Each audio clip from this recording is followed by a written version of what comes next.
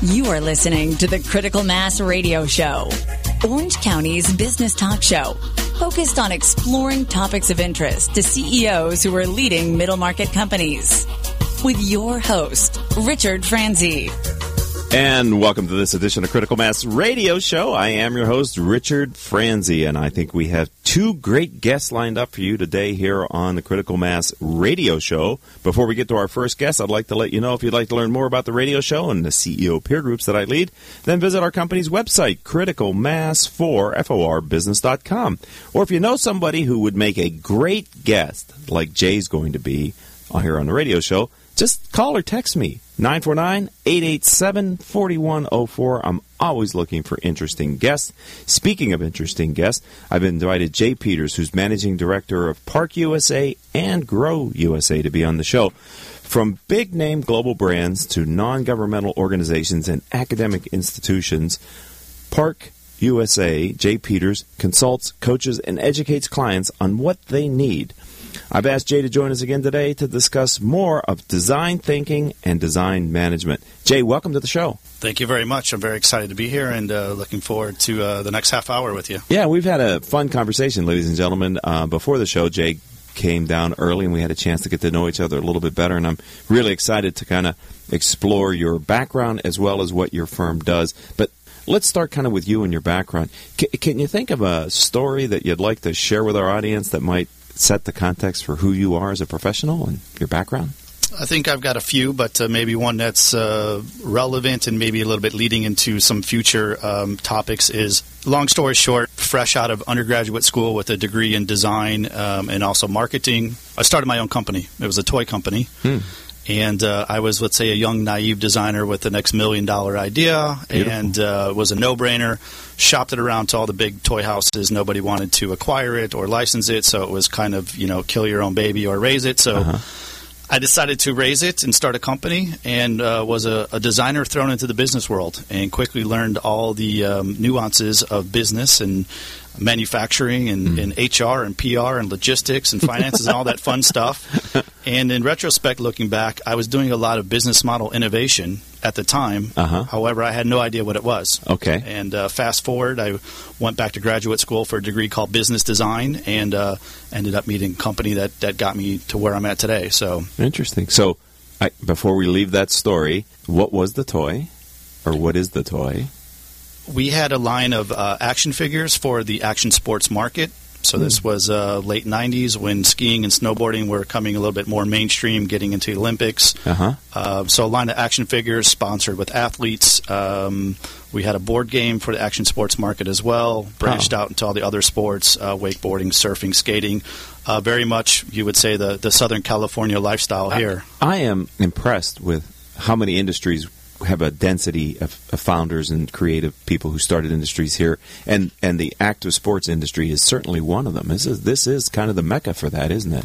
Southern California. Absolutely. At the time, I was actually living in Tahoe, so this was Northern California, the distant neighbor. But I think California in general is the startup scene, very entrepreneurial, very progressive. So that kind of catapulted my, let's say, entrepreneurial spirit. Can I ask how that company ended, or how did it finish with your tenure with it? It did very well. We kind of hit the ceiling. The next step was to get into big box stores, so we had international distribution, over 1,000 retailers. We were at the specialty level. It was doing very well.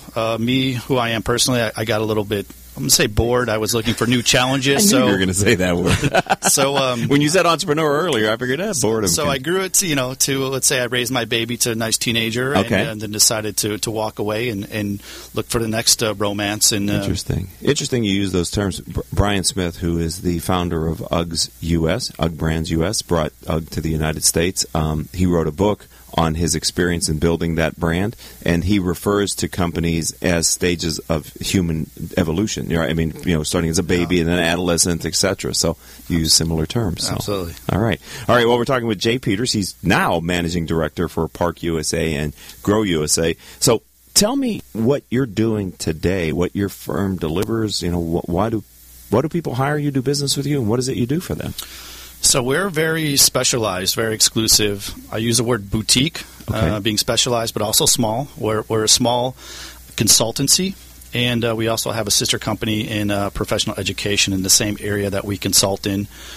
And try and keep it very simple and straightforward. We consult and help our clients deliver more design value.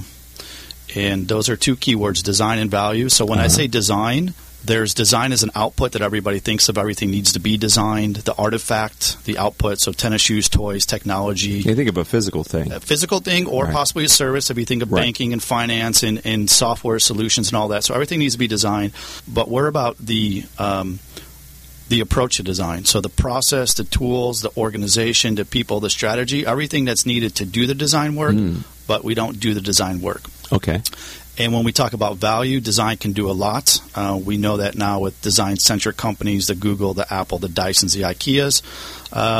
Value can do a lot with revenue, so increasing revenue, selling more of the same, selling the same for more money, but also decreasing costs, production costs, marketing costs.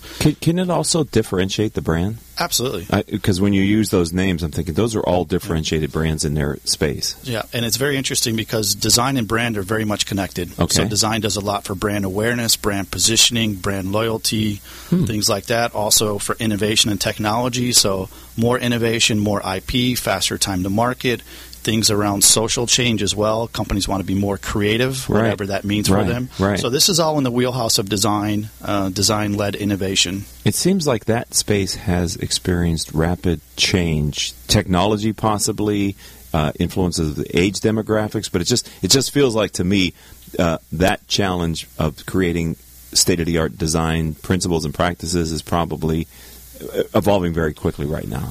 Am I correct? Or? You're spot on correct. Okay. It is very dynamic. It's very robust right now. It's changing. It's increasing its scope of responsibilities and contributions to the business. If you look at a lot of these large Fortune 500, you see the rise of the chief design officer. So now design has a seat at the table. So next to the CFO, COO, et cetera, is sitting the CDO. So talking about design on a very, very top-line strategic level.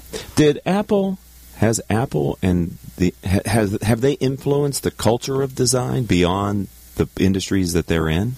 Absolutely. Okay. So there's a joke in the industry in design where everybody wants to be the next Apple and design me the next iPod, but nobody can be Apple. Jeez. A lot of it has to do with culture. They don't understand that, and they're risk adverse, and they don't have, again, what we talk about, the process, the tools, the people, the strategy in place to do that.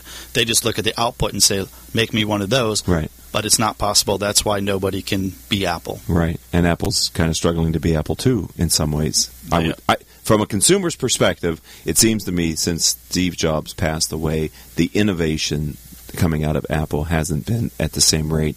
And maybe it's coincidence, but it just feels like we haven't seen a breakthrough product yet from them post him. I would agree, and what we talk about is design leadership, design management, and design leadership, and I think that's a good case. Jobs wasn't, let's say, a designer by trade, but he was a great design leader, and he really had that design, respect and positioning for the company. Right. And so I don't say that they don't have design leadership, but their previous leader is not there, and you see design kind of going a little bit array and getting a little bit spread thin. So okay, well. Our first block is over, Jay Peters. We're going to take a short break, ladies and gentlemen. For those of you that listen regularly, you know this is a short break. So if you're listening to the stream live on octalkradio.net, no need to go anywhere. Trust me, we're going to be back just like that. For those of you that are listening to us as a podcast on iTunes or Stitcher or one of the other platforms, hang around. The next 60 seconds is value-packed content because it's probably mention about one of the products or services that Rick Franzi and Critical Mass offer. So I'd like it and appreciate it if you would listen to the commercial, and we'll be right back. All right. Richard Franzi is the author of 2 popular business books for CEOs. His first book, Critical Mass, The 10 Explosive Powers of CEO Peer Groups, was the first book ever written on the secret value of CEO peer groups. His second book, now with newly updated information, is Critical Mass, The Power of CEO Guiding Principles. Richard's books contain powerful information to help CEOs running middle-market companies gain valuable insight to improve their decision-making skills. Richard's books are available as paperbacks or Kindle versions from Amazon.com. To find them, type Richard Franzi in the search box.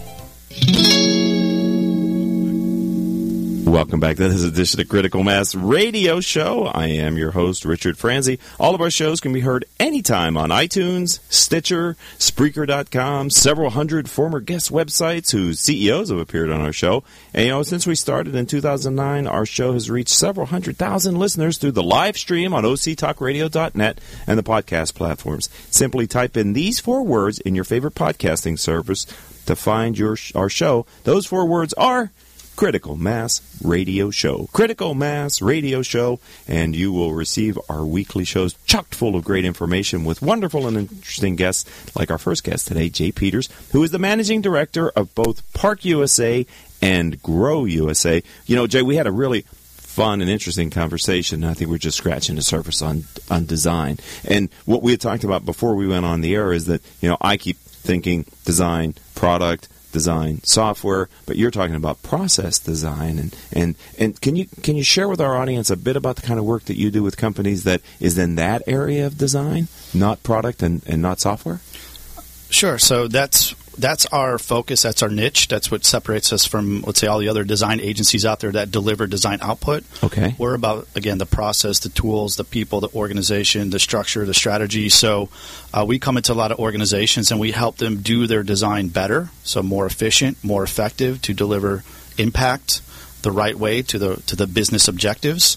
And we do this for a lot of our clients. So we set up their internal operations. I kind of kid that we do the non-sexy side of design so designers can make sexy things. Okay. And that's kind of our position. So designers don't usually like to have too much of a regimen. Right. People think they want to be, kind of this freewheeling, but they understand that a process will help them do their job better. Especially faster. if it's collaborative design, I would think. Absolutely. I mean, when you have more than one person, which most major companies, right, they have a team of innovative people working on this, but they've got to be able to collaborate effectively.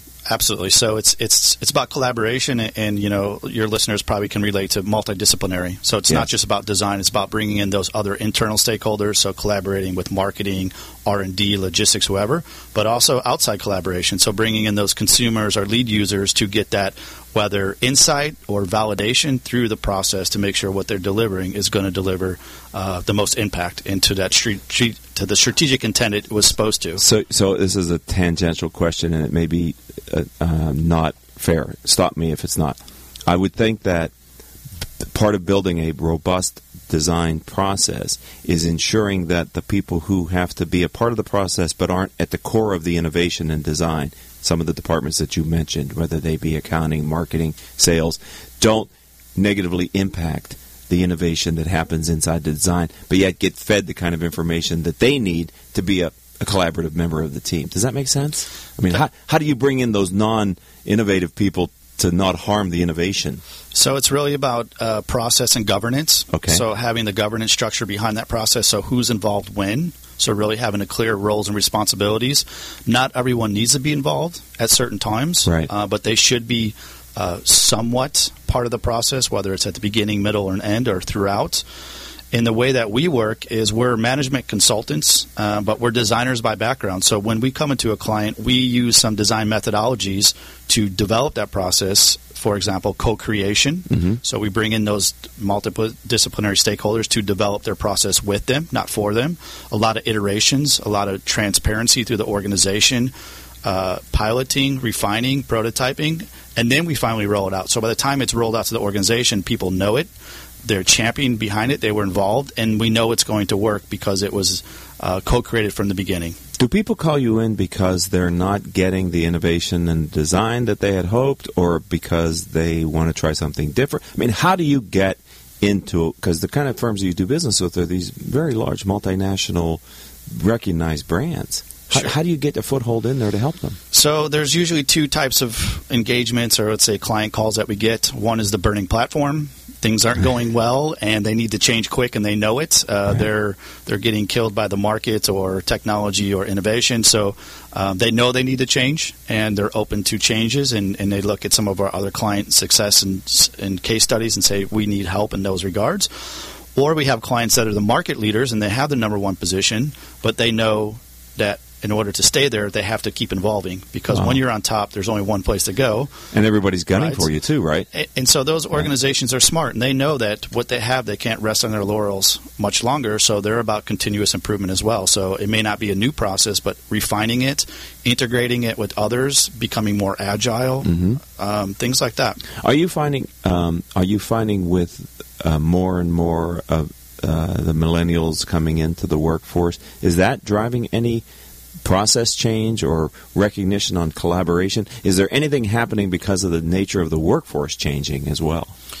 A little bit. Not so much with our clients. Again, we're working with the large multinationals, but if you look at the millennial workforce, a lot of people are working remotely, so that changes things about not being able to, let's say, sit together and collaborate, but doing that virtually or remotely.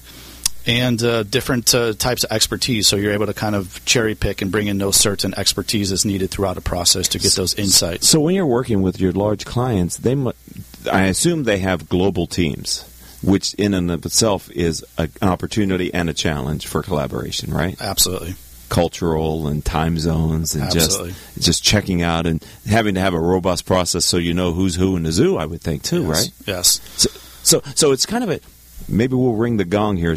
Let me see if what I say makes sense. You tell me that it's really important to have a robust process that allows for innovation, is what I'm hearing from you.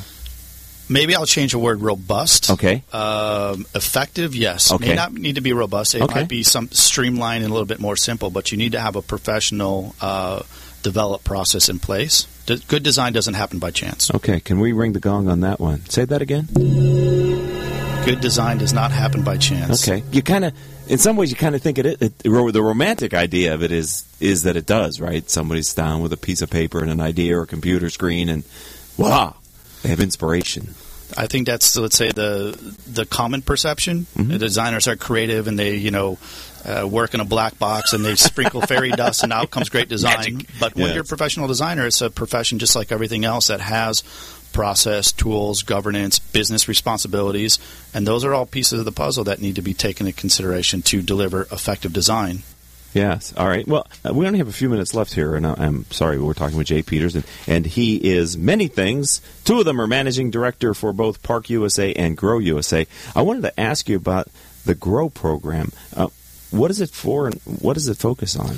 So Grow is our professional education business. Long story short, we know that there's a gap in the marketplace for designers that really understand professional design. We have an academic background in design, a craftsman, a trade to do design, but we're not taught business. So Grow was born by a request from our clients to professionally train their internal designers. It was actually brought to us by Lego, one of our long-term clients. So Lego wanted to professionalize their education. Fortunately, they don't have a lot of turnover, so when they can get people to move to middle of Denmark to work for them, they keep them, but they have to accelerate their career path and give them a reason to stay. So we train professional designers or engineers or developers, could be brand managers, to more effectively, more efficiently manage design management, and ultimately design leadership.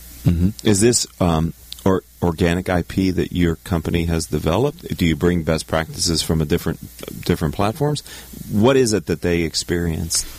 So they experience basically the insights that we do in our consultancy. So 90% of the time we're in companies working on these challenges, real-world challenges. Then we come into a learning environment to teach them what we do.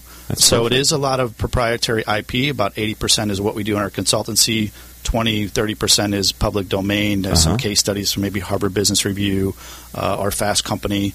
But what's interesting is we facilitate these groups because these are also working professionals with anywhere from 5 to 25 years experience. So they have a lot to add and share their challenges and insights.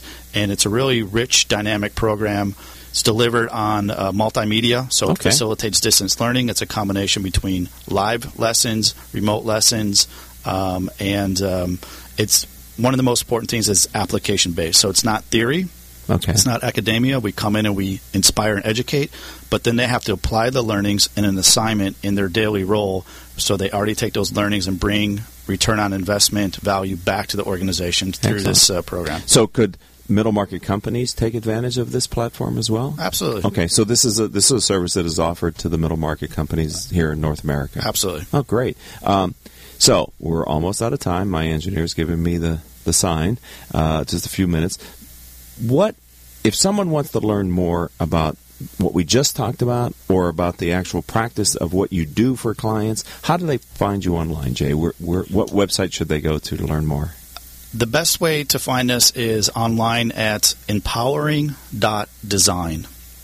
That's our umbrella brand that will take you to our 3 services. We have actually 3 services that we do: consultancy, education, and let's say a mastermind networking group. Great. So that will take you to the overview where you can find those individual websites and take you deeper into those services. This show's all about the power of peer learning, and what we're just ending on here sounds to me to be a really powerful way for people to benefit from your direct coaching with what you've done. Now, ladies and gentlemen, you may not know because we talked about it before we were on the air, but Jay spent a number of years in Europe, working in Europe and getting educated in Europe. Of all the places that you were there, where was the best food, in your opinion?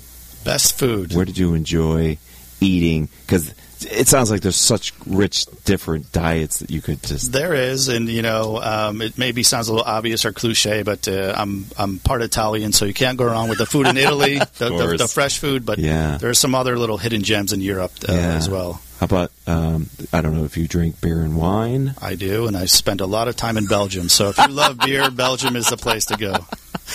Ring the gong on that one, ladies and gentlemen, and that's going to do it for this segment of Critical Mass Radio Show.